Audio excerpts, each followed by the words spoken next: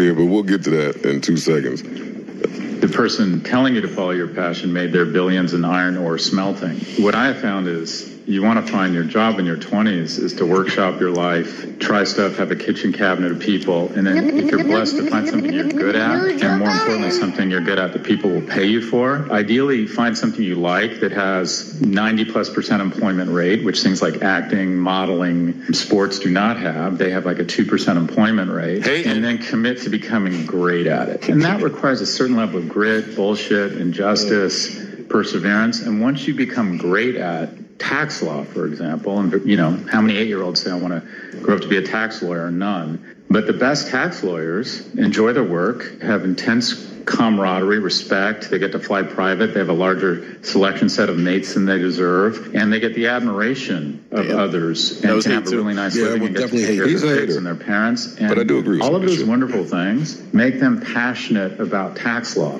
So if you're finding something you're good at, and you start making money at it, the passion will follow. So be a DJ on the weekends, you know, play in the soccer league, but find something you're good at that people will pay you for. I kind of feel him. He's saying what Vince just said in a different way. About it. Big Mel is here. And before you introduce, you know what? Flip is here. Ish is here. Vince Staples is here.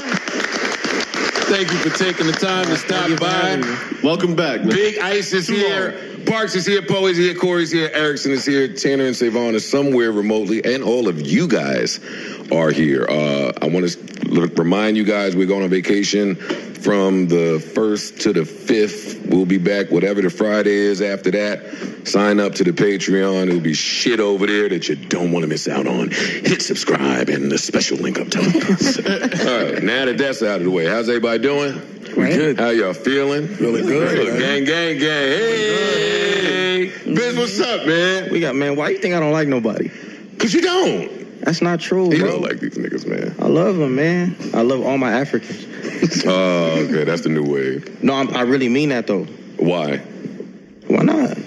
Nepotism, bro. It's important. We need it.